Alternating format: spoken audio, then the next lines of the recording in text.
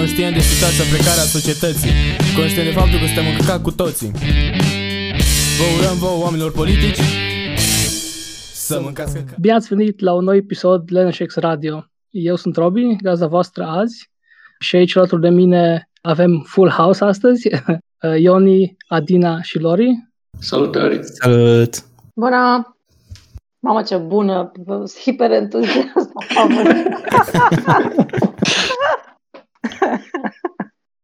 Da, și în episodul de astăzi vom discuta despre electoralism. Vom trece prin varii poziții și opinii și argumente. Vom discuta despre clusterfuck-ul din Statele Unite și despre clusterfuck-ul ce urmează acum în decembrie la alegerile parlamentare din România. Sigur ne legăm și de locale.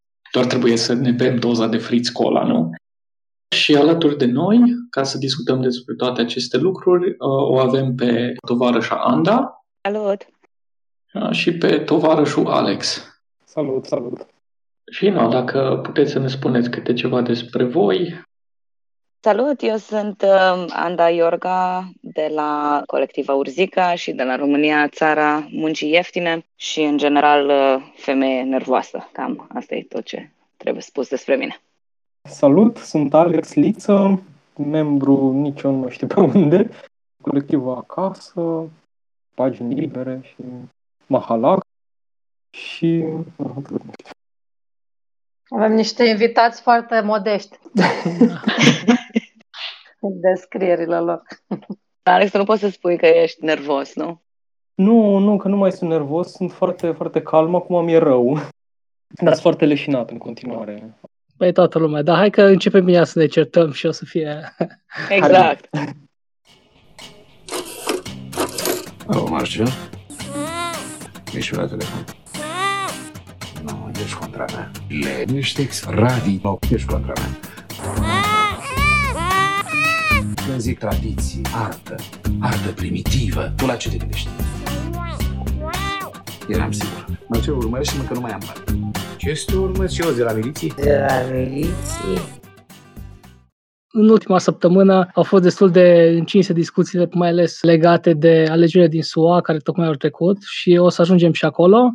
Am încercat la episodul ăsta să acoperim cât mai multe poziții cu privire la cum ne raportăm la sistemul electoral și atunci să începem așa cu o rundă cu, să spunem, fiecare poziție noastră vis-a-vis de participarea în sistemul electoral.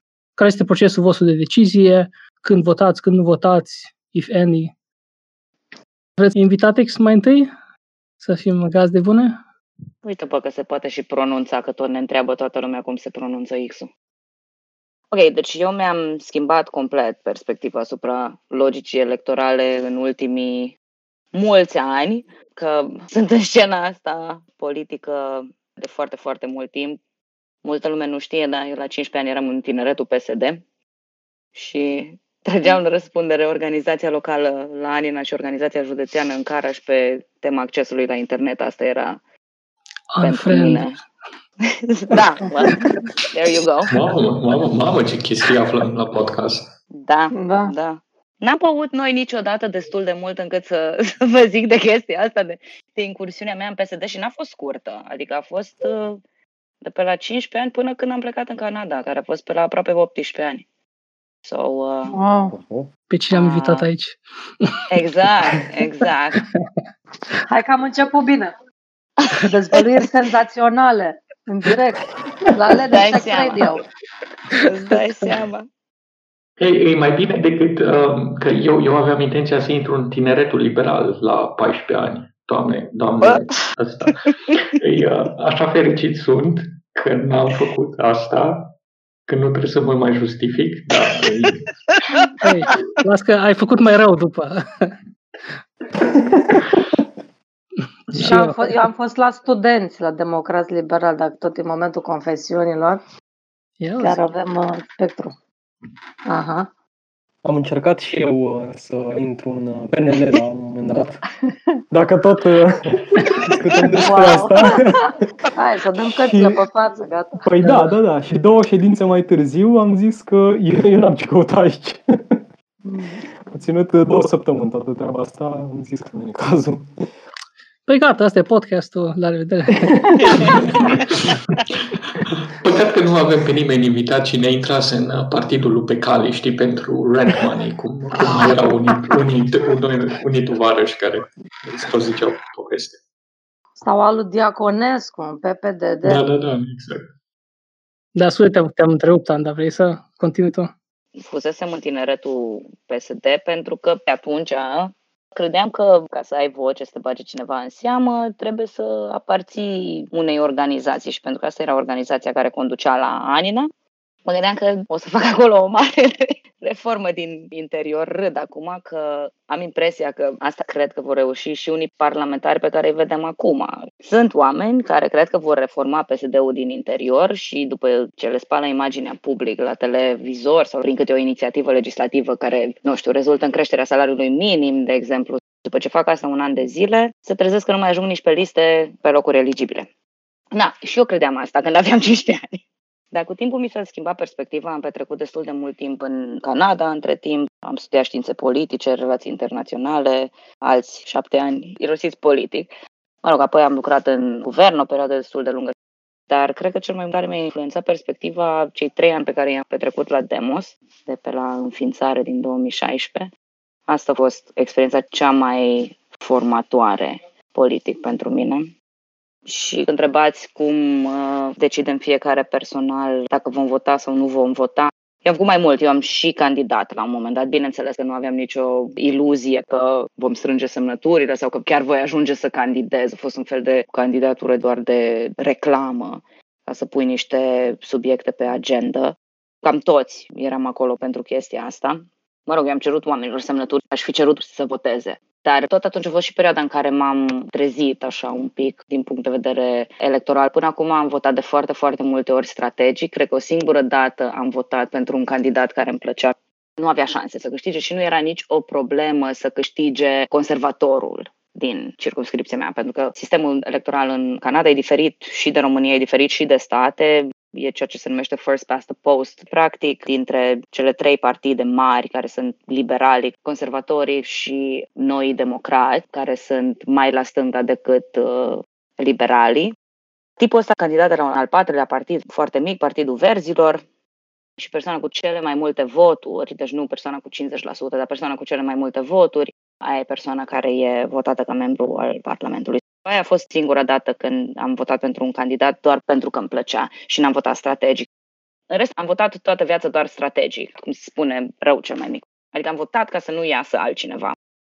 În momentul în care am fost eu candidată, chiar dacă nu eram pe buletinul de vot, a fost un moment de trezire pentru mine.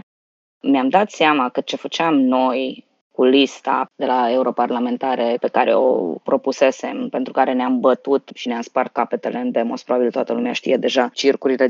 O parte dintre noi voiam să fie o listă care să semnalizeze practic valorile care partidul ăsta ar fi trebuit să le aibă, niște valori feministe, o intenție și un angajament de a demonstra că e un partid feminist și că propune o majoritate de femei. Printre ele cap de listă Linda Ziga de la Cluj, activistă pe locuire. Mă rog, în timpul ăsta, deci în timp ce am trecut prin procesul ăsta de campanie electorală și de strâns semnături și tot mi s-au reliefat câteva lucruri. Și am început să nu mai cred în utilitatea liderilor într-o anumită mișcare. De nici înainte nu eram foarte convinsă, dar în Demos s-a creat așa un fel de cult al personalității care venea, mi-am dat eu seama, destul de târziu, din politici din astea ale respectabilității. Cine dă bine pe sticlă, cine are CV-ul pe care ar trebui să-l aibă. Asta o vedem și în ce s-a întâmplat cu USR-ul. Eu atunci am putut să afirm pentru prima oară public că nu mai cred în lideri, în eroi, în salvatori. De aici a început să fie și destul de public disprețul meu pentru useriștii de ziua 7-a aici să ne salveze prin meritocrație, dar și față de Isusul tehnocrat Cioloș, care din punctul meu de vedere e un politician cu vedere atât de îngustă, e ceva de speriat. Ne-a explicat într-o dezbatere publică anul trecut înainte de europarlamentare că e super îngrijorat, că oamenii își votează interesul, practic asta era. Da, de aia eu nu mai cred în partide tradiționale, nu mai cred că ar trebui să ne prezentăm la vot, să votăm rău cel mai mic. Cred că cel mai bun mesaj pe care putem să-l dăm, și asta putem elabora în discuții mai încolo, e că nu mai vrem să mergem la vot. să arătăm că interesul lumii în conducători, suportul lor popular e la 12%, 10%, că nu contează, că nu mai sunt relevanți, că nu ne reprezintă, că nu fac nimic pentru noi. Poate ar fi și interesant că cunoști practic cele trei sisteme, adică și cel american, și cel românesc, și cel canadian, și până la urmă e adevărat, adică în România e cam greu să vorbești de grassroots, că nu avem multe tradiții care există în America și în Canada, cu organizarea grassroots, apelurile telefonice în campanie, canvassing-ul din ușă, etc. Practic, în România, din ce ai văzut tu, când devine un om un politician? Că în ultima instanță partidele astea există și ele într-o societate de consum și așa mai departe și oamenii sunt nevoiți să se întrețină, unii lucrează, unii sunt elevi, studenți înscriși în partide, activiști de partid care fac acțiunile grassroots, organizează comunitatea fără să devină politicieni sau lideri. Alții sunt politicieni care trăiesc din chestia asta. Când se realizează declicul în ceea ce ai văzut tu și la nivel local în PSD, cum era structura? Da, uite, despre PSD nu pot să vorbesc foarte mult, că adevărul e că eram în organizația de tineret, 1 la mână și 2 la mână, aveam totuși 15 ani și înțelegerea mea politică la 15 ani nu era foarte vastă, adică da, eu sunt de stânga de când m-am născut, probabil, pentru că am crescut într-o familie de stânga, ăla este un super privilegiu, bunicul meu era membru PSD as well. Așa că vine și pe feed era asta. Deci despre PSD nu sunt foarte sigură. Știu că la tineret, între noi, eram câțiva oameni care am intrat în chestia asta pentru că ni se părea că e mai ușor să cerem lucrurile pe care le voiam. Mi-aduc aminte de încă un tip care voia să organizeze acest campionat de fotbal, Mineru Anina. Era pe vremuri o echipă foarte, foarte bună. La sfârșitul anilor 90, începutul anilor 2000, când se întâmpla chestia asta, era destul de în derivă. Și tipul ăsta voia să organizeze acest campionat intrașcolar, interjudețean, de unde se poate să recruteze fotbaliști. Omul ăsta de-aia venise acolo. Eu venisem acolo pentru că voiam un internet cafe și voiam să-l plătească primăria. Dacă te uiți pe site-ul Tineretului PSD, unde vorbesc despre decriminalizarea marihuanei, sunt niște teme super de stânga propuse acolo și totuși nimeni nu trage la răspundere organizația mare pentru ce zic oamenii din Tineretul PSD. În același timp, în cercurile noastre de stânga nu discutăm despre PSD de parcă ar fi cumva un partid, nu știu, valabil. Hai să-i urmărim pe ăștia de la Tineretul PSD să vedem ce mai propun. Nu le dăm aceeași importanță pe care le dăm, de exemplu, Tineretului USR, care vine cu niște meme de care râdem, știi, de care ne distrăm, care ni sunt mai familiare. Furate de la Dezarticulat. Furate de la Dezarticulat, exact. Dar nici pe ei nu-i considerăm politicieni. Știu oameni care s-au ridicat din Tineretul PSD și au ajuns politicieni mai târziu, dar există într-un partid ca PSD-ul care este super ierarhic și în care se răsplătesc lucruri ca câți bani ai adus la partid, cu cât împrumuți partidul în campanie electorală, câte voturi poți să aduci. E un partid de cadre, totuși, la urma urmei. Din punctul ăsta de vedere, cred că într-un partid ca PSD devii politician numai când ai în spate lucrurile astea de care partidul are nevoie. Capital și electorat. Din punctul meu de vedere, în momentul în care tu te declari interesat sau interesată de politică și îți exprimi o dorință de a participa în procesul electoral, poți să te numești politician. Și nu cred că e un titlu pe care trebuie să ți-l dea cineva acum. E titlul de feminist, de exemplu, care trebuie să ți-l dea cineva. Nu te poți autodeclara. Vrei să continui tu, Alex? Pot să continui eu dacă trebuie. Nu trebuie, poți să boicotezi dacă vrei. Să boicotezi ca pe sistemul electoral, zici? Boicotezi toată discuția, e și asta un statement politic. Perspectiva mea e că nu votez, nu candidez, nu susțin candidaturi și nu colaborez în nicio formă cu sistemul electoral. Și asta se leagă cumva de ce zicea și Anda mai devreme, de absenteism de la vot. În funcție de alegeri și de importanța lor diferă procentul, dar în general peste 50% din oameni nu merg la vot. Și nu zic că nu merg la vot oamenii ăștia pentru că sunt super politizați și super anarhiști și boicotează sistemul electoral, dar e o nemulțumire destul de mare față de conducători, clasă politică, whatever, cum se numesc ei. Și nemulțumirea asta se traduce în absenteism de la vot. E un fel de saturație față de sistemul electoral. Poziția mea vine din zona anarhistă însă Nu toată lumea din zona anarhistă boicotează total sistemul de vot și așa. Bakunin, spre exemplu, ca să mergem așa foarte mult în istorie, care boicota total sistemul electoral, dar în același timp, la un moment dat, când un tovarăș al lui din Italia era pus în fața unei posibile candidaturi, i-a recomandat să candideze. Deci, e în zona anarhistă foarte variabilă chestia asta. La mine însă e o linie roșie peste care nu trec. Nu votez, nu candidez, nu susțin candidatul. Întrebarea e în România, spre exemplu, că discutăm relativ aplicat. În ce sistem se poate produce intrarea asta sau alegerea / votul sau susținerea unor candidaturi? Da, ce sisteme din astea mai sunt de electorale? E sistemul de primul clasat învinge, ca să traduc exact chestia asta, da? Cum e în alte părți, în general în lumea mai degrabă vorbitoare de limba engleză, inclusiv UK. Apoi sistemul reprezentativ care e mai degrabă pe Europa continentală, așa. Și în unele alte părți, ceva sisteme mixte, tot felul de combinații.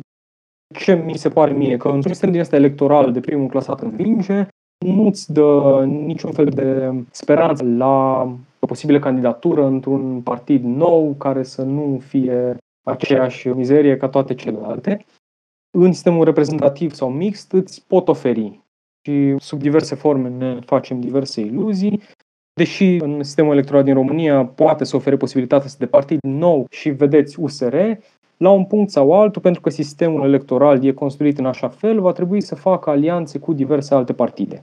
Și pentru că or să facă alianțe cu diverse alte partide, or să dilueze foarte mult din programul de guvernare, din planurile pe care le aveau, din ideologie, din tot, doar ca să poată să susțină această alianță și apoi, de fapt, nu mai reprezintă pe nimeni pentru că au negociat atât de tare că nu mai e cazul de nimic din ce-și imaginau la început.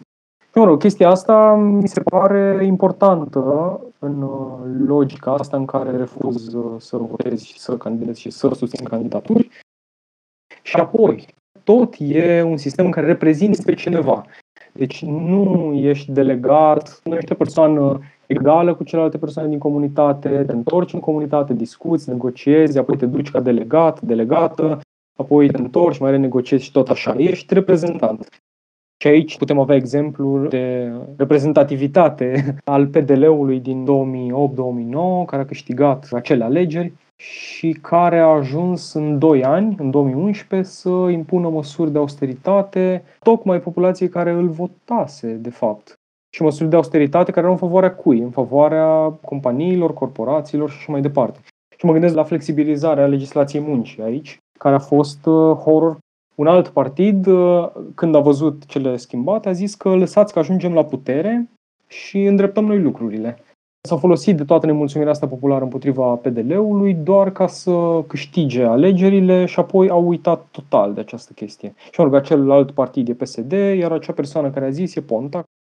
În plus, mi se pare că dacă vrei să-ți construiești un partid nou, spre exemplu, și să participi în alegeri și așa, ai nevoie de foarte multă energie umană, de foarte mulți bani și tot așa.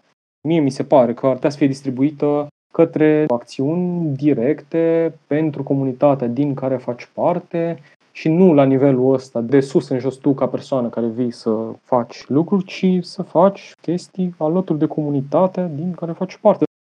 Dar în principal, argumentul pentru care nu susțin nici cu vot, nici cu candidaturi, nici cu nimic altceva sistemul electoral e unul împotriva autorității, anti-autoritar, în care nu numai că nu vreau să reprezint pe nimeni, dar nu vreau să mă reprezinte nimeni, pentru că nimeni nu poate să mă reprezinte de fapt. Putem crea alte sisteme în care să ne organizăm și care să nu fie nici autoritare, nici capitaliste sau în favoarea corporațiilor, firmelor de tot felul și așa mai departe. Până la urmă, adică e vorba de narativa asta, discutam puțin și înainte că e bine să adresăm și chestiile astea. Și noi în stânga, adică alternăm destul de tare cu etichetele, unii sunt anarhiști, unii sunt marxiști, unii sunt libertari socialiști, democrați social-democrați, demsoci și așa mai departe. Și am văzut un fel de gatekeeping care îmi displace destul de tare. Nu e niciun fel de atac față de ce ai zis tu, Alex, adică cred că suntem total de acord, vreau doar să punctez că e un fel de gatekeeping, adică am văzut anumiți oameni acum vis-a-vis de alegerile din America și în trecut în alte părți. Dacă erai cândva anarhist și ai votat, nu mai ești socialist libertar, dă-le încolo de etichete, adică ne certăm între noi pe etichete în ultimul hal. Și până la urmă, adică istoric, e o narrativă care nu e corectă. Ai punctat foarte bine cazul că lui Bakunin și acum îi se reproșează că a susținut pe nu mai știu cine în Italia și altădată pe social-democrații nemți. Dar e o chestie destul de modernă, adică e adevărat anarhiștii în diverse sensuri istorice pe care le-a avut termenul în ultimii 200 de ani. Au avut diverse poziții, că întotdeauna era mai important să ne luptăm cu statul, cu capitalul, mai apoi cu mediul privat, să avem organizare directă la locul de muncă, etc., diverse metode, dar atitudinea față de electoralism n-a fost întotdeauna respingere clară, adică Malatesta în anii 1890 sau 1880 a înființat un partid care a luat parte la alegeri. Eugene Debs, alături de Lucy Parsons, fondator ai WW, de câte ori candidase la președinție, Robi? De 5 ori, de 6 ori? 5 ori. De 5 ori, odată din închisoare, și au făcut campanie intensă, membrii ai WW, Wobblies, socialiști de diverse culori, anarhiști, chiar și diversi centriști și democrații ai vremii, provoșii olandezi, membrii fondatori ai Partidului Ecologist din Olanda, care a degenerat în ultimul hal, de asta e cu tot o altă discuție. Mișcările de la 68 au făcut campanie pentru diversi candidați, atât în Franța sau pentru McGovern în primaryile democratice din America, și cred că mai putem găsi multe exemple de genul acesta. Pot să pun pariu că dacă ne uităm și acum la canvassing-ul și la organizarea care a fost făcută în America, dacă nu pentru Biden, cât pentru diversi democrați locali, găsim oameni foarte la stânga, foarte radicali, care au pus osul și au ajutat cu organizarea, fiindcă sunt oamenii care au experiența organizării, fac Food Not Bombs, fac organizare comunitară, fac acțiuni municipaliste și ce mai fac de ani de zile, adică cunosc chestia asta. Sunt oamenii care ajută, că își dau seama că e ceva care ar putea să facă un bine comunității. Firește, asta nu reprezintă realitățile din România, decât dacă mergem la 1920, când Neagu Negulescu era membru fondator al Partidului Comunist Român, nu PCDR, primul PCR, cel care a fost desființat după 3 sau 4 zile de la înființare, și în același timp era anarhosindicalist și în același timp susținea o grămadă de alte inițiative, adică nu e o chestie nouă că astăzi ne-am trezit noi de diverse orientări și etichete să colaborăm între noi și că până acum a fost o ură totală și că marxiștii nu lucrau cu anarhiștii și că ceilalți nu existau, adică întotdeauna lucrurile au fost mult, mult mai nuanțate și au reprezentat niște realități istorice concrete. Eu cred că am avut o poziție destul de oscilantă cumva sau destul de contextualizată vis-a-vis de vot. Da, un lucru e clar, că mi se pare că sistemul electoral e făcut doar ca să întrețină status quo și că în timp mi se pare că el inevitabil ajunge din ce în ce mai la dreapta și cred că e greu să oprești lucrul ăsta. Cred că maximul pe care poți să-l faci e poate să încetinești un pic deriva asta, continuă spre extremă dreapta. Și atunci, da, pentru mine uneori asta poate să fie o miză în sine. Dar cred că abordările sunt foarte dependente de context. Eu dacă mă gândesc la ultimii, nici nu știu câți, 10 ani, sincer nici nu mai știu când am votat ultima oară, a trecut ceva timp de atunci. Dacă e o miză, în sensul că, nu știu, ai alegeri între un fascist, cum a fost alegerile dintre Vadim și Iliescu, de exemplu. Sau chiar și asta de acum, între Trump și Biden, care au fost super controversate, zona asta de stânga, că dacă să votezi sau să nu votezi. Pentru mine, eu consider că astea sunt momente în care cumva e bine să intervii și să mergi la vot, pentru că există consecințe destul de nasoale, mai ales pentru anumite categorii de oameni.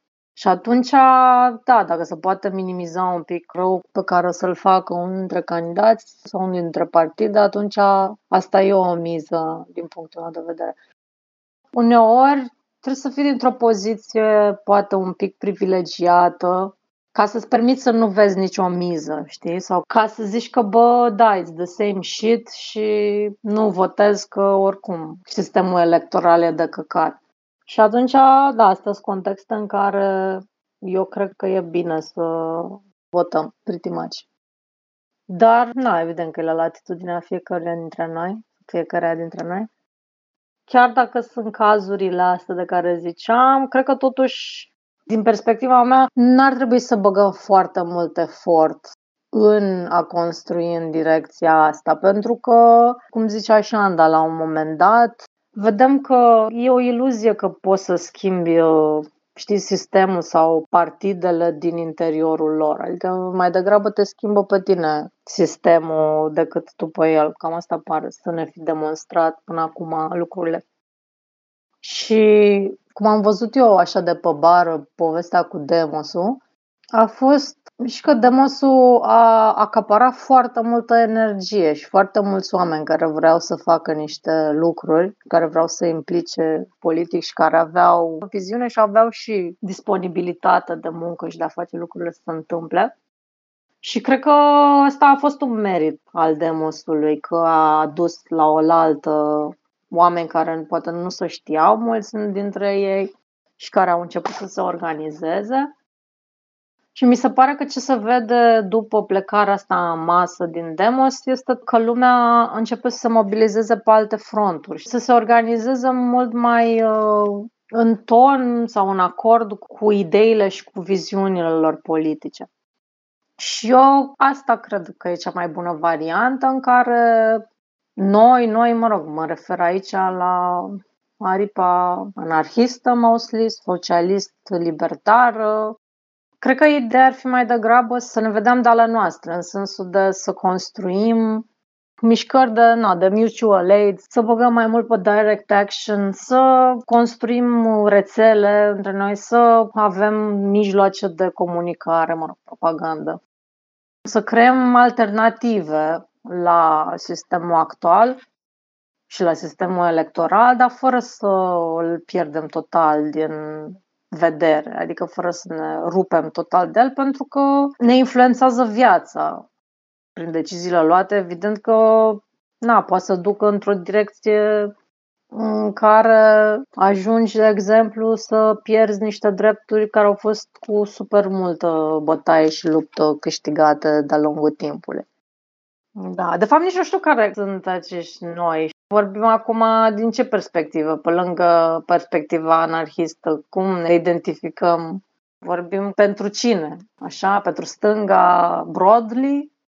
Mie mi se pare important nu atât de mult poziția anarhistilor, ci care sunt niște argumente pentru a vota și potriva a vota, particular în alegerile de acum și în general. E o alegere importantă și sunt foarte multe nuanțe pe care le iei în considerare și discuțiile sunt cumva super simplificate la votezi sau nu votezi, ești cu lesser evil sau nu.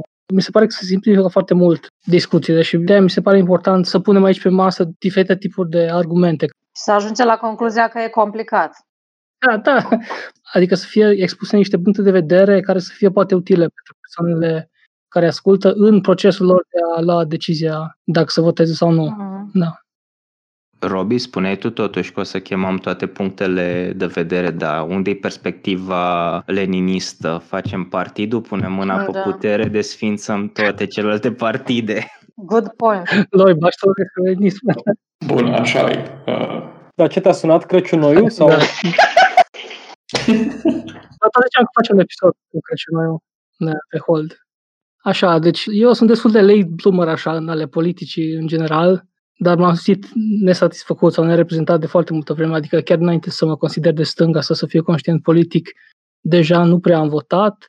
În general nu susțin ca și principiu în mod neapărat absenteismul sau boicotul sau neparticiparea la sistemul electoral, deși cred că și asta este un argument valid. Din punctul meu de vedere, sunt două argumente mari pe care le procesez eu la fiecare rundă de alegeri de orice tip. Una este faptul că, până la urmă, suntem ființe care funcționăm și pe bază de afecte, numai pe bază de mecanisme raționale și, într-un fel, angajamentul nostru politic este drive-uit și de o furie, de o speranță sau invers. Neangajarea politică este drive-uită de disperare, de lipsă de speranță, de depresie, de alienare. Așa că, deși înțeleg argumentul pentru lesser evil, pentru a minimiza pagubele, pentru mine contează și că dacă tot trebuie să fac chestia asta, să votez cu niște oameni care sunt complet opuși valorilor mele, deci poate odată o fac de 2 ori, dar dacă trebuie să o fac de 3, 4, 5, 6 ori timp de 20 de ani, deja văd. Deci la 40 o să fiu liberal, la 50 o să fiu conservator. Adică pentru mine nu e ceva care poate să mă întrețină angajamentul politic. Deci asta este un argument că o politică din asta a cinismului, a utilitarianismului, a calculului ăsta de minimizare a răului pe termen lung personal, nu știu dacă este sustenabil pentru mine. Și a doua este că părerea mea că de foarte multe ori credem că un candidat sau o candidată este lesser evil sau răul mai mic pentru că este ambalat într-un exterior din ăsta civilizat, respectabil. Și într-adevăr există diferențe în politici, dar candidatul care este rău cel mai mic nu pe toate pozițiile este rău mai mic. Poate un exemplu concret, ca să zic cât de cât ce vreau să spun, este că poate cel mai imediat și urgent argument să votez pentru Biden este că gestionează mai bine criza cu COVID-ul în SUA, care a fost dezastru. Trump a negat multă vreme situația, a început târziu să introducă niște măsuri și a fost o chestie care pentru mine a fost un fel de test, că ei în SUA au ceva amendament în Constituție prin care pot practic să quasi-naționalizeze companiile temporar pentru interes național. De exemplu, în cazul ăsta, cred că era pentru General Motors să-i pună să facă, nu mai știu, ventilatoare sau ce. Da, ventilatoare. A fost foarte interesant că inițial au zis că, lăsăm companiile, cine vrea, sigur o să fie suficienți. Și la un dat când s-a ajuns la o criză, General Motors a refuzat să facă ventilatoare și atunci, deci foarte târziu, au apelat la această lege sau acest amendament din Constituție sau ce este. Și întrebarea mea care mă pun e, ok, Biden ar fi gestionat mult mai bine începutul crizei și cu siguranță nu s-ar fi amplificat așa de mult, dar fiind un neoliberal mai feroce versus Trump care e neoconservator și cu performativitatea lui de masculinitate toxică și autoritarism, dar în același timp și incompetență foarte mare la Trump, eu sunt foarte sceptic că Biden ar fi apelat la timp la această lege să practic quasi naționalizeze General Motors, de exemplu. Mai mult vreau să ilustrez pentru tipul de situație, nu știu exact concret, că nu sunt în SUA, mi-e greu să analizez în detaliu o situație concretă, dar este tipul de situație în care poate cineva care este lesser evil, chiar pe o problemă care pare a fi clar în favoarea lui, nu este așa de evident dacă chiar este rău cel mai mic. Deci astea sunt cele două argumente. Și în general eu sunt pregătit, chiar mi-aș dori să fie un partid sau o mișcare, o inițiativă în care pot să mă implic aici local, nu prea este. Deci nu cred că este neapărat falimentară calea partidului, dar urmând aceste două argumente și uitându-mă în detaliu, eu n-am votat de multă vreme. Cred că la ultima chestie la care am votat a fost referendumul la lui Băsescu cu 300 de parlamentari, pentru că credeam atunci că e o chestie bună, dar nu e așa de evident dacă e o chestie bună. Și încă o chestie, chiar și din perspectiva cuiva care este împotriva electoralismului, poate să aibă sens să voteze uneori dacă prin a susține un candidat, de fapt, reușește să susțină o situație de stalemate. De exemplu, când Parlamentul e, majoritar în favoarea unui partid, câteodată are sens, să voteze președintele să fie pentru că poate să bage veto la niște legi, de exemplu. Acum, în România nu are o putere așa de mare președintele, dar ca și idee. Sau cum în SUA, dacă și Senatul și Casa ar fi republicană, ar fi destul de no-brainer să votezi totuși, chiar dacă ești anti-electoralism, ca să fie un fel de echilibru între puteri. În principiu, eu privesc electoralismul la urmă ca o unealtă pe care va trebui să o aruncăm la ghena istoriei la urma urmei. Ce a spus toată lumea, critici cu care eu sunt de acord la electoralismul.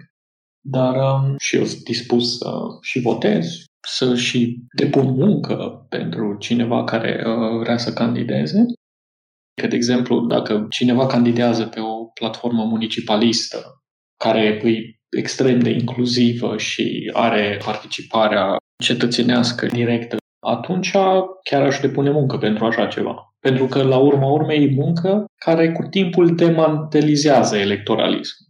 Partidul, între ghilimele, pe care eu vreau să-l văd înfăptuit, e, de fapt, o mișcare care are centre comunitare, care are și locuințe sociale chiar, are food banks, are, efectiv, putere economică. Tot ce îți trebuie ca să trăiești local, îi parte din mișcare. Practic, nu ești partid politic, ești o comună. Ești o putere duală care se hotărăște că vrea să ia putere locală Exemplul ăla cel mai bun al municipalismului e când ai o mișcare destul de puternică încât poți alege un câine ca să-ți fie primar. Cum era exemplul ăla din... Life goals. Da, exact, ăla din Minnesota sau unde, ceva orășel din ăsta de 700 de oameni unde au ales un câine primar timp de 20 de ani. Pentru că arată pe de o parte ce farsă nu are instituția primăriei și pe de altă parte arată că oamenii au reușit să ia toată puterea. Și dacă trebuie să mai dai un vot pentru un câine în funcția de primar, ăla o să fie votul meu favorit din viață. Până atunci mai avem mult de mers până acolo. Dar orice formă participativă care folosește votul ca și unealtă, probabil ar avea susținerea mea. Blockchain, am uitat să menționez. Google Miri Blockchain. Da. Asta cu votatul câinelui m-a făcut să mă gândesc la aia care l-au votat pe primarul mort anul ăsta. Da. Sau senatorul mort în Dakota de Nord la ultimele alegeri în SUA. Dar ne-or plagia pe noi. Da, exact. Mie mi s-a părut că au făcut un super statement. Mm-hmm. A fost mare bășcălie pe net despre votul primarului care era mort, dar mie mi s-a părut că au făcut un statement extraordinar. Mm-hmm. Și sunt sigură că au fost mulți care l-au votat, pentru veșnica pomenire. Dar foarte multă lume l-a votat ca să nu iasă contra candidatul. Da, adică să facem exercițiu de imaginație, să ne imaginăm că la ultimele alegeri prezidențiale actualul președinte ar fi fost incapacitat și n-ar mai fi putut candida, ar fi stat automat susținătorii acasă sau ar fi votat cu alesul PSD-ului? Nu, s-ar fi întâmplat un scenariu asemănător. Și oameni care râd acum, uite-te la oamenii care vor să revină fantoma primarului. Ăla nu e și o formă de protest, cumva? Ba da. Adică mi se pare că e similar cu a pune ștampila în 15 locuri, ați anulat votul sau cu alte tipuri. Lori? Tu ai descris un best case scenario, adică un scenariu aproape utopic în sensul cel mai bun, dar vreau să te întreb ce părere ai de scenariu de compromis și am un exemplu concret în minte. Știi că anul ăsta candidatul verzilor în SUA a fost Howie Hawkins, care a luat destul de puțin, adică aveam niște statistici în față, a luat doar 300.000 de voturi, în timp ce Jill Stein cu 4 ani a luat 1.500.000 de voturi, foarte puțin. Și apropo și de treaba cu etichetele, e un om care în anii 60-70 toată viața era membru ai WW, s-a intitulat anarho-comunist, a fost membru în grupul de lectură al lui Bookchin, a fost alături de Bookchin foarte, foarte mulți ani cu proiectele libertare, deci un om care vine din background-ul ăsta municipalist, libertar, comunitar și mai departe. Dar în tinerețe, seara după muncă se ducea, făcea campania electorală pentru Bernie Sanders când a candidat el prima dată la primărie. Ce vreau să punctez aici e că e foarte interesant că ai programa asta municipalistă cu multe idei, gen salvarea mediului. Pe urmă, Howie Hawkins o duce la Verzi, zice Green New Deal. Pe urmă, o duce la democrați, mai taie din ea și ajungem la o chestie care e diluată, dar în ultima instanță e ceva care obiectiv ar salva oamenii, ar crea locuri de muncă, ar ajuta planeta, cum a fost 4 ani cazul la fel. Tot Verzi au venit cu ideea de erase student debt, ștergerea datorilor studențești, care a fost apoi preluată de Ilhan Omar, adusă la democrați și care acum încet ajunge în mainstream. Mi se pare că ne confruntăm și cu situația asta când, ok, nu obținem situația utopică, dar câteva dintre idei sunt bune și cumva, e adevărat, profund tăiate, reușesc să ajungă în mainstream-ul politic și în ultima instanță e un câștig, e un bine. Da, adică m-am legat de scenariul utopic pentru că vreau să arăt potențialul abordării. Și tocmai asta e că nu știi exact cum se propagă ideile. Adică poți să ai numai atâta control. Știi, n-avem Antena 3, n-avem Digi24, n-avem chestiile astea. Și atunci felul în care percolează ideile noastre la publicul larg o să fie super diferit. Și da, folosești ce unelte ai să faci propagandă. Accidentul istoric joacă un rol foarte mare în ceea ce facem. Cum zicea și Robi, că câteodată calea cea mai bună nu e clară. Și trebuie să ne asumăm asta. N-avem ce face. Da, și legat de Bernie Sanders și exemplul Murray Bookchin, adică Bernie Sanders a câștigat cu 10 voturi prima oară ca și primar al Burlingtonului și erau cele 10 voturi ale anarhiștilor din grupul The Burlington Greens. Bookchin și restul din cercul respectiv îl votaseră pentru că Bernie Sanders promisese moduri din astea participative la nivel de neighborhood, în care ei primele luni au participat foarte activ Numai că după aia, cu timpul, Bernie pur și simplu a tăiat puterea chestiilor astea. Nu s-a mai ținut de promisiunea să asculte de sintezele și soluțiile și dorințele care erau create și sintetizate acolo în adunările astea de cartiere. Zicea Alex de logica asta de ierarhie și vorbea așa Dina despre cum ne influențează viața, cine ajunge la putere și ați discutat și municipalismul, ceea ce mă bucura foarte mult că asta se leagă de motivul pentru care eu, venind din conducerea unui partid tradițional, am ajuns să nu mai cred absolut deloc în partide tradiționale conduse ierarhic, unde deciziile majore se iau prin vot și nu prin consens. Eu acum am ajuns să cred mai degrabă în valoarea unei conduceri executive, rotative, mandatată. Eu cred în continuare că e super mare nevoie să ne organizăm, bineînțeles politic, dar și electoral, pentru că sunt o serie de urgențe care pot fi rezolvate mai repede din poziții alese, pentru că o birocrație le poate rezolva, dar până infiltrăm noi toată birocrația de la toate nivelurile, o să fim moale și ulcele. Știu și că se încearcă tot felul de lucruri, chestii de care am auzit recent, o cooperativă de energie verde, care nu știm exact cum va funcționa, dar ceva îmi spune că oamenii care nu au curent, pentru că au amenzi sau pentru că nu au utilitățile trase în cătunele în care trăiesc, n-au vreo șansă să-și asigure nevoile energetice imediate participând în așa ceva. Cu toate că gândim niște alternative, există o anumită categorie de oameni, de fiecare dată când noi gândim ceva, că zic noi, mă refer la stânga extinsă, când noi gândim câte o chestie super participativă sau un proiect care ne rezolvă nouă o anumită problemă, există o categorie foarte importantă de oameni care nu au acces la soluțiile astea. Și sunt lucruri care afectează sute de mii de oameni în România, care ar fi trebuit rezolvate ieri, nu mâine, din punctul meu de vedere. Și asta mie mi se pare că o faci doar dintr-o poziție aleasă, acolo unde ai puterea să scrii niște cuvinte pe o hârtie, cum ar fi: de mâine se anulează toate amenziile pentru utilități publice și consumul de energie devine gratuit pentru persoanele fizice. Tu scrii asta pe hârtie, asta devine lege. Rămâne în continuare visul meu umed, un forum larg și deschis al stângii, cu toate organizațiile ei, și formale și informale, care să se adune odată și să decidă o serie de priorități, de lucruri urgente care trebuie rezolvate și să scoată o agendă cu 10-15 lucruri și care să mandateze un grup de organizare format din oameni care sunt ok să facă munca asta electorală, care au skill-uri să facă munca asta electorală, cărora nu le e rușine nici să se organizeze în scop pur electoral, să stea în stradă de vorbă cu oamenii, să strângă semnături, să facă o campanie, chiar să și candideze în campania aia, să facă postări pe Facebook și altă propagandă, comunicare, logistică, să pregătească candidate pentru interviuri. Toată munca asta care intră într-o campanie, de la făcut cafele la cărat bolțari de beton ca să ancorezi un steag.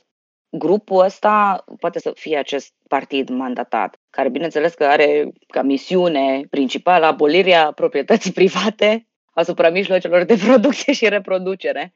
Primul lucru când ia puterea, cum zice colectiva Urzică destul de des și multă altă lume, că nu am inventat-o noi, n-am dat gaură în macaroană.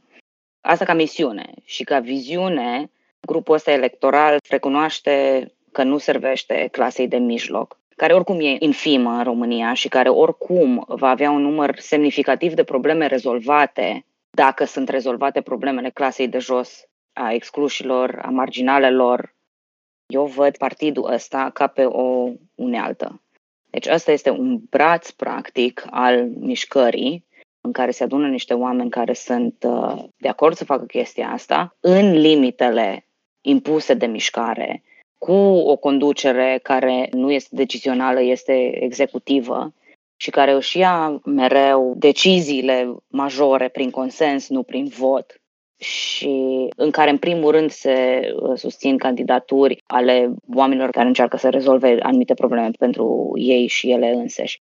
Eu am încredere oricând să facă decizii bune pentru mine, să mă reprezinte pe mine, oricare dintre femeile de la Mizil cu care lucrează tovarășele de la Eromnia sau tovarășele de la Asociația Romilor din Coastei, să facă decizii despre cum ar trebui să arate locuirea în țara asta, sau tovarășele la drept pentru îngrijire, să facă decizii despre îngrijire și sănătate mai degrabă decât străinul cercel mare expert care este un profitor și jumătate. O persoană care crede că ar trebui cu toții să fim testați forțat pentru HIV. Eu în asta cred acum. Și cred că e esențială munca asta și asta e o muncă pe care eu sunt dispusă să o fac și mai mult decât atât o consider esențială. Adică aici simt că e locul meu acum. Și asta mă ajută și direct. Știi că vorbeam înainte că ce ne ajută pe noi direct, adică e important să ne ajute ceva direct. Cred că numai așa ne menținem în lupta asta când simțim că ne ajutăm pe noi însene. Dar pe mine mă ajută direct să fie aleasă Antonella la sectorul 2. Chiar mă ajută. E o problemă destul de clasică, fiindcă suntem destul de puțini oameni și facem 1.000.000 de lucruri, să fim sinceri, de multe ori le facem nu prost, dar nu reușim să ajungem la standardele pe care le propunem și oarecum nesatisfăcători, pentru că toți trebuie să ne confruntăm cu probleme sindicale, ajutor social, drept la locuire, organizare de alegeri. Dacă ar fi mai mulți oameni, lucrurile ar fi altfel, fiindcă ar fi și mai mult timp de a respira și de a face lucrurile astea. Când a picat regimul național comunist în România, noi am intrat în neoliberalism direct, adică s-a creat un fel de declic în mintea clasei de mijloc, aia care ai spus și tu că e și așa infimă. Și, practic, neoliberalismul e singura formă de capitalism pentru ei, adică dacă le zici de niște măsuri keynesiene esențiale sau chiar de niște lucruri din neoliberalismul anului 80, un moratoriu pe chirii sau să se pună un tavan într-un oraș, o să urle din prima, ne întoarcem la comunism, adică există așa o lipsă totală de educație politică. Am văzut 1000 de ori doar la voi pe pagină. Cum plătiți lucrurile astea? Cum faceți asta economic? Nu știți economie? Nu așa funcționează lucrurile, nu așa se învârte lumea. Cu banii de pe rachete, știi? Asta e răspunsul meu favorit, dar nu mă lasă nimeni să... Banii de pe drone, uite așa am să plătesc. Scuze că te-am întrerupt. Da, nu, știu, adică firește că aici suntem pe aceeași lungime de astea, adică ne lovim de aceleași locuri comune, de aceleași clișee și așa mai departe și... Sunt într-adevăr multe grupuri sau formate enorm de multe în ultimii 10 ani, dar suntem încă foarte, foarte departe de a avea numărul de oameni activi care să putem să facem toate lucrurile pe care ni le-am propus. Cum ai și Lori mai devreme, noi nu avem Antena 3, noi avem Leneșex Radio. Păi da, totuși, adică criza mare e asta, că suntem 7 oameni și 10 grupuri și noi postăm, noi dăm like, noi dăm share de pe altă pagină. Dar mi se pare că totuși sunt niște protosâmburi ale acestei strădanii de care ziceai, Anda. Întrebarea mare e cum să crească puțin mișcarea.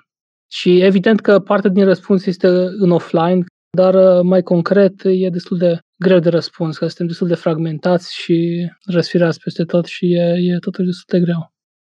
Mie mi se pare foarte relevantă și întrebarea cu ce preț. Sunt în continuu lamentările astea pe care le auzim peste tot în jur de cât de fragmentată e stânga și cum nu putem să colaborăm și ne divizăm 3 oameni în 7 grupulețe și e legitim, evident că asta face foarte dificilă o coalizare a puterii și așa super firave. Discursul ăsta de left unity pentru mine ridică întrebarea de cu ce preț. Încercările și compromisurile pe care trebuie să le faci ca să te solidarizezi cu niște oameni de stânga care, din punctul meu de vedere, sunt reacționari, practic, și care nu se solidarizează cu tine. Agendele diferitor grupuri de stânga sunt mereu undeva la coadă. Ne ocupăm de asta după Revoluție, adică naiba știe când. Din punctul meu de vedere, nu poți să construiești o mișcare puternică bazată pe compromisuri de genul ăsta. O parte o să o domine mereu pe cealaltă și atunci eu sunt mai îmbăcată cu ideea de a rămâne mai divizați în grupuri de afinitate și de a le crește pe astea în mod mai armonios și mai ok, decât să forțăm această mare unitate de stânga bazată pe compromisuri cu reacționari. Eu sunt total de acord cu ce zici tu, Adina. Asta este experiența mea 100% și eu am venit cumva parașutată în mișcarea de stânga din România. Adică eu toată organizarea pe care am învățat-o în context canadian, care e super diferit, dar am și cunoscut foarte multă lume, foarte, foarte repede. Am avut o grămadă de șocuri și am învățat foarte mult în 3 ani de zile, dar exact în ideea asta a prețului pe care trebuie mereu aceiași să-l plătească. Pentru că asta a fost pentru mine o discuție constantă în demos. Vom discuta și chestiile astea, hai să mai așteptăm un pic. Hai să nu folosim cuvântul patriarhat când discutăm poziționarea noastră față de tragedia de la Caracal, de exemplu. Da? 3 ore de certuri pe cuvântul patriarhat. O incredibilă risipă de energie și de timp. Săptămâni întregi de certuri pe salariu minim, dacă ar trebui oamenii cu studii superioare să aibă un salariu minim mai mare decât ceilalți. Prețul ăsta este mult prea mare pentru această unitate a stângii. De aia eu când am zis de un partid mandatat, m-am referit exclusiv la un partid care să organizeze candidați și candidate pe X număr de teme definite într-un forum mai larg al stângii, unde suntem cu toții de acord. Asta e ideea mea. Ce cred eu că ar merge acum? Am putea merge mai mult pe o chestie în asta de normalizare. Mi-amintesc modul foarte interesant în care anii 60, în Paul Goodman, anarhistul, prezenta problema reformei în educație, să mergi la omul de rând. Vreau să fac o propunere. O propunere, cred, modestă, simplă, o să vi se pară de bun simț, simplă de implementat și să ne ajute pe toți. Hai să naționalizăm X. Hai să facem o societate egală pentru toți și să includem și persoanele LGBT în Constituție. Că trebuie efectiv normalizat, trebuie să prezentăm lucrurile care lor le-ar părea radicale, dar nouă oarecum de bun simț. Să le aducem în normal, să vorbim de parcă ar fi chestii normale, de parcă ar fi o realitate, nu de parcă am vrea să facem o revoluție pentru a cere CEO-ilor și corporațiilor și firmelor să-și plătească taxele. Da, de acord. Și eu, de acord cu toată lumea ce a zis, vreau să mai clarific că, dar nici eu, când am zis, nu mă refeream în ideea asta de acțiune, ci mai degrabă în ideea asta de cum ajungi la oamenii care se confruntă cu probleme la plata chiriei, oamenii care se evacuați, oamenii care sunt la diferite conflicte de muncă. Nu doar cum ajungem acolo, ci cum reușim să-i angrenăm într-o mișcare.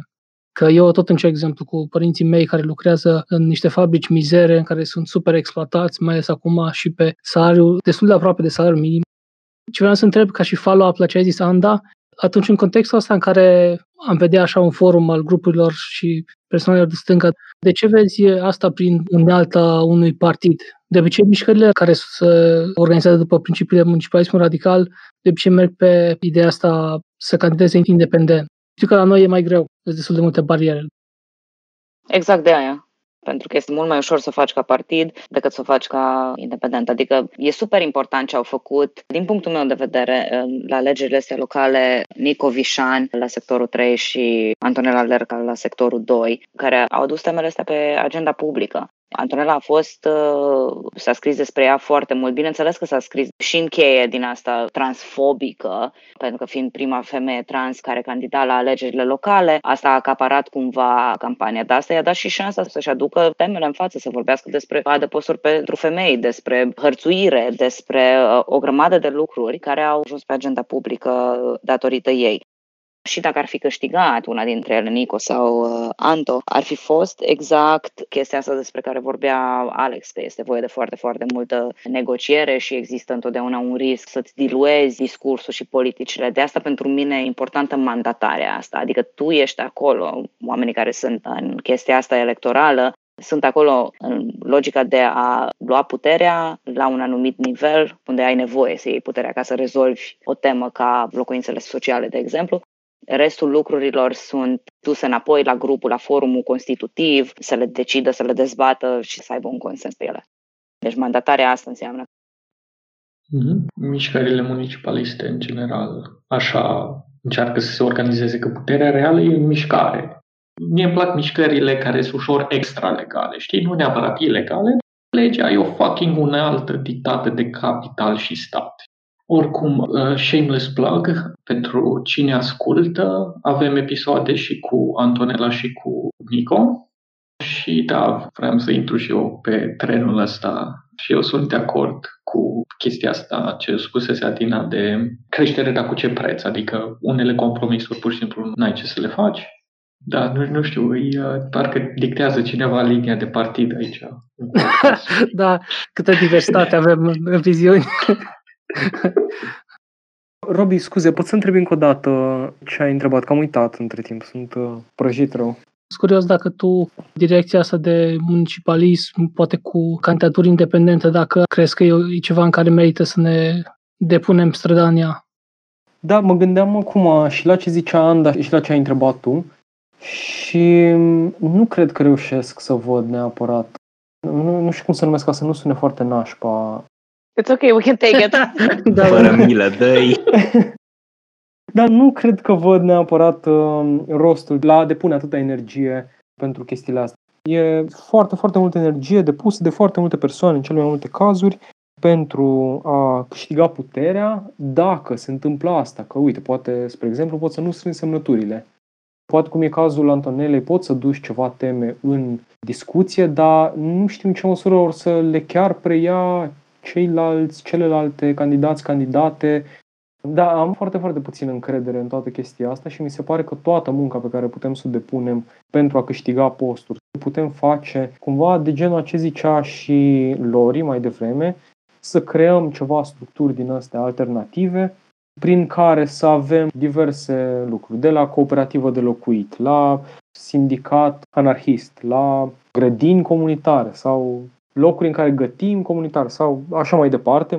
Aș depune mai degrabă energie în direcția asta, deși nici aici poate, finalitatea nu e foarte, foarte clară, că îți construiești structurile astea alături de alte persoane, ca să ce?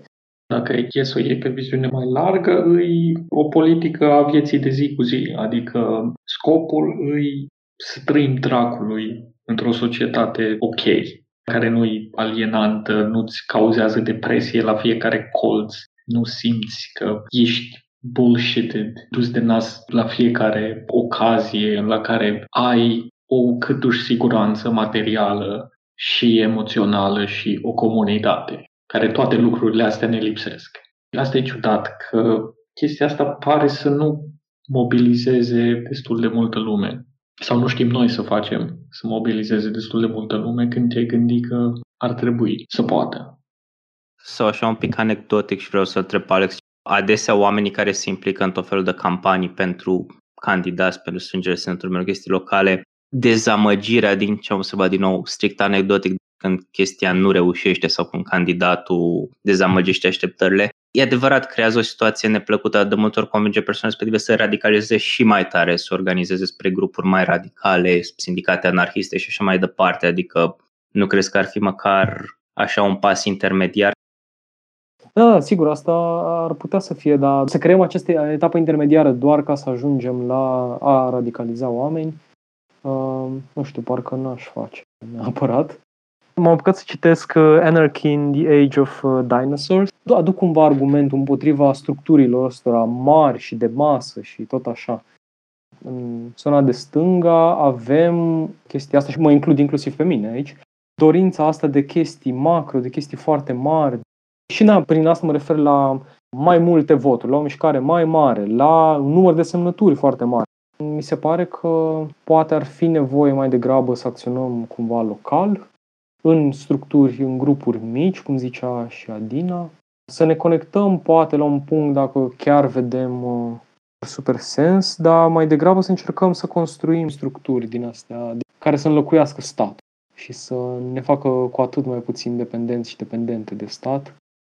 Poate vrei să zici tu, Ioni, aici un pic, că ai avut un pic de experiență și în campania lui Bernie, dar și în sindicate și alte chestii și ai văzut chestia asta? Că a fost un prilej de radicalizare sau e mai mult o speranță? De asta este oarecum anecdotică, trebuie vezi ambele tendințe și una peste alta. N-am încă date empirice, adică știi că e argumentul acceleraționist pe care l-auzi din când în când și mi se pare de prost gust că e, ok, uite la partea bună faptul că a câștigat Trump în 2016, motiv pentru care acum avem global o mișcare mare de stânga, fiindcă a radicalizat mulți oameni, ceea ce în primul rând e foarte euro-americanocentric. Dar da, am văzut că sunt destul de mulți oameni care au fost activiști și de asta menționam că am văzut și în Berlin, de exemplu, unde era campania Bernie for Abroad, unde erau cetățeni europeni sau oameni din America care s-au mutat în Berlin după ce a ieșit Trump, foarte mulți care participau la acțiunile astea și era o gradație a radicalizării. Nu exista un profil general, nu e să zici, hei, uite, toți sunt niște social-democrați și așa mai departe. Aveai oameni care făceau parte din mișcări Antifa, aveai oameni din sindicate, aveai anarhiști declarați, aveai oameni ceva mai moderați sau chiar care își spuneau liberali, care făceau telefonic pentru Bernie campanie sau care trimiteau mesaje pentru primaries-urile democratice. Și da, e adevărat, unii au fost după aceea radicalizați în diverse direcții, că au mers în Antifa sau în sindicatele nemțești sau când s-au întors în SUA, s-au implicat în mai multe campanii locale pentru diversi candidați mai radicali. Dar, din nou, adică pentru fiecare caz din ăsta îmi vine în minte și numeroase cazuri tragice, numeroase persoane care au avut probleme personale profunde, care au depus foarte multă energie în chestia asta și au fost profund afectate. Deci, nu știu, e puțin sadic să o zic așa, utilitar de genul, e ok, adică în cel mai bun caz este un candidat decent, în cel mai rău caz se radicalizează oameni. Și strict cu mișcările sindicale, de multe ori ne confruntăm cu cazurile astea oarecum limită, adică, nu știu, vorbim între noi, hai că e un muncitor român care a avut o problemă în Olanda, sunt muncitorii români de la Bonn sau de la Tonies sau de nu știu unde care au o problemă. În realitate, în momentul în care se întâmplă chestiile astea, chiar și în Germania, cu o protecție a muncii ceva mai bună, deja e prea târziu în momentul ăsta, adică e greu să-i aduci în sindicat, numai ca la 1920, când imediat era unul nicio problemă, vorbim cu cel din cealaltă filieră a sindicatului, îi găsește un loc de muncă, îi găsește o casă, mâncare. Nu, adică e cazul Mall of Shame-ului, care e destul de cunoscut, când au fost doar vreo 9 sau 10 muncitori și atunci tot sindicatul FAU din Berlin, care avea în momentul respectiv vreo 1500 de membri, a fost la un pas să dezmembreze, a fost îngenunchiată, adică 1500 de oameni, de-abia au putut să ajute 10 muncitori români. Nici nu vreau să mă gândesc dacă nu interveneau toate grupurile și toate pârghile și aici fira, cum au făcut-o chiar și statele la Bonn, ce s-ar fi întâmplat cu sutele de oameni. Poate la un moment dat o să facem un episod și cu cei de la United Voices of the World sau IWW. În Anglia în continuare există persoane care practic pe piața muncii asta sunt agitatori, sunt oamenii care merg în fabrică, muncesc acolo și în același timp fac și propaganda. Le explică, ok, bun, nu ne place conducerea actuală laburistă, e nașpa, l-au dat jos pe Corbyn care era ok, dar trebuie noi să ne organizăm local, facem strângere de haine, facem strângere de bani, organizăm babysitter pentru familia respectivă, organizăm un grup de lectură, mergem weekendul ăsta, dăm votul pentru laburiști și pe urmă punem presiune pe ei prin toate mecanismele posibile.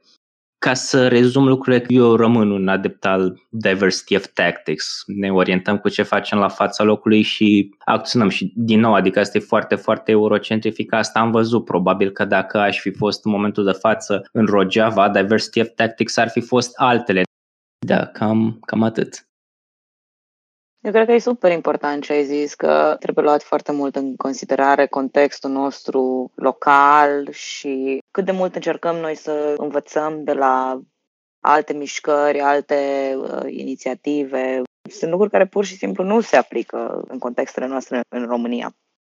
Și e o grămadă de istorie, de organizare în România, care nu e popularizată, despre care nu poți să citești o carte.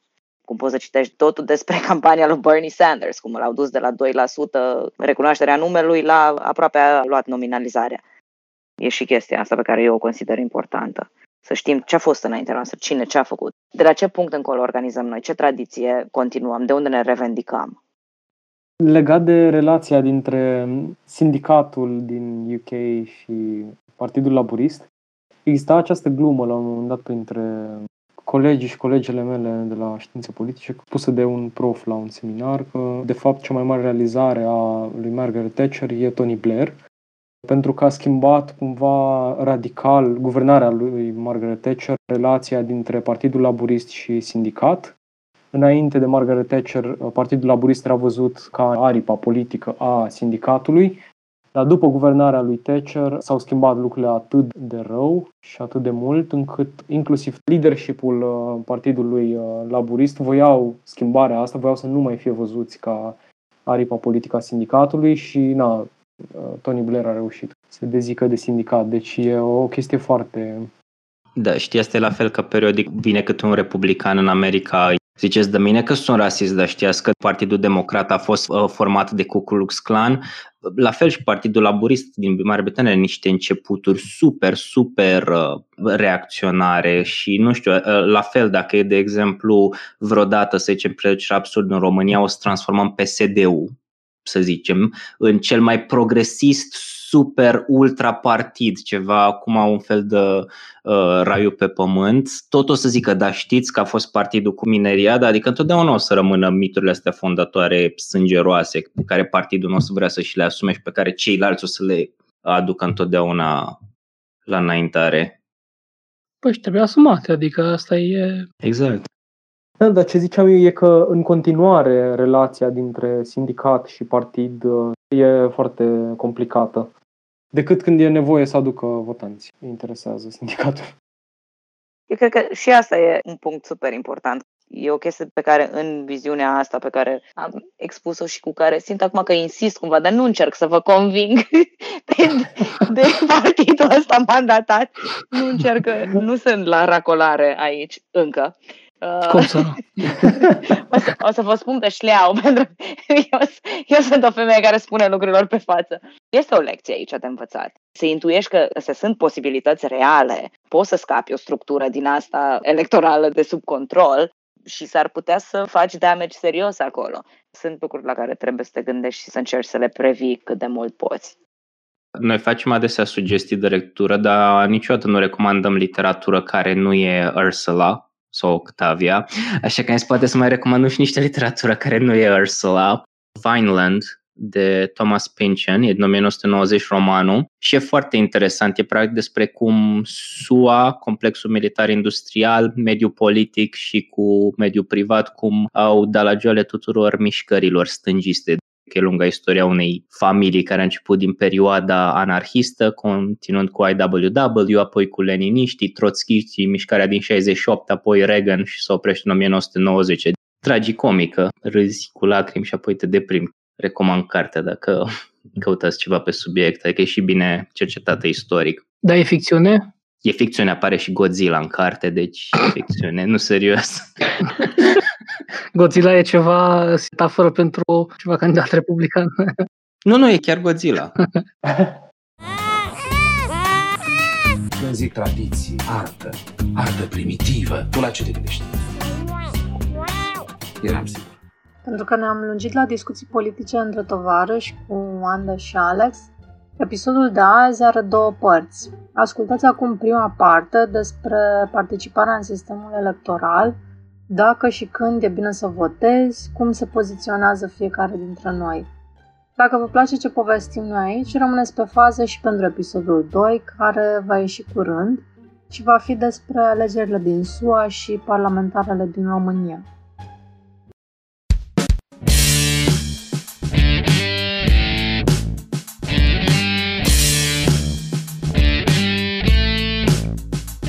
Conștient de situația precară a societății, conștient de faptul că suntem încăcat cu toții. Vă urăm vouă, oamenilor politici, să mâncați căcat.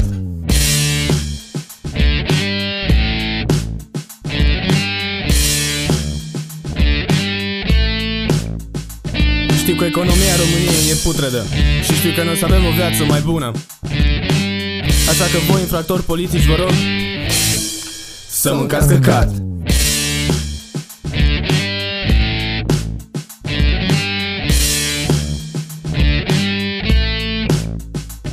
Mass media e controlată de voi.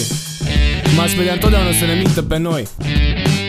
Așa că o să scriu un articol în Libertatea numit să mâncați căcat.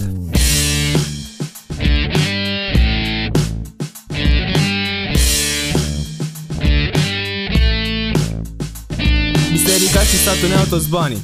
Biserica și statul nu vor să ajute oamenii. Așa că la prima slujbă mă duce la popa și îi spune să mănânci căcat. Să mănânci căcat. Să mănânci căcat. Să mănânci căcat. Când te întorci? Nu știu, că la mine nu e încă treaba stabilită absolut deloc. Lucru e haos total, deci chiar n-am cum să plec. Păi vii și tu ca Lenin din Elveția după ce începe. A venit odată, din Lenin din Elveția, lasă-mă. V-ați poziționat super bine, știi, să invitați tot spectrul, practic, să fie reprezentat tot spectrul, de la Alex până la mine. Trebuia să mai invităm ceva neoliberal, știi, centrist din ăsta. Nu putem să ne ducem așa departe, tot spectrul de la stânga, știi, la asta mă refeream. Voi auziți din spate ce vorbește familia mea despre această creangă pe care nu știu cum să o taie, sau nu auziți? Nu. Nu? Ok, perfect. Asta e o metaforă cu creanga sau e la propriu? Nu, le fac o poză acum. Stau 3 oameni cu o creangă în mână și dezbat cum o să o taie. Da, like no word of a fucking lie. Știind că eu înregistrez podcastul ăsta cu voi, da. Dar ar putea fi o metaforă, dacă ne chinuim un pic, ceva pentru sistemul electoral și alegeri. Da, păi încep extremele și după aia zicem noi calea de mijloc, a treia cale de stânga. Vai de mine! Sinteza hegeliană. Da. Doamne ferește!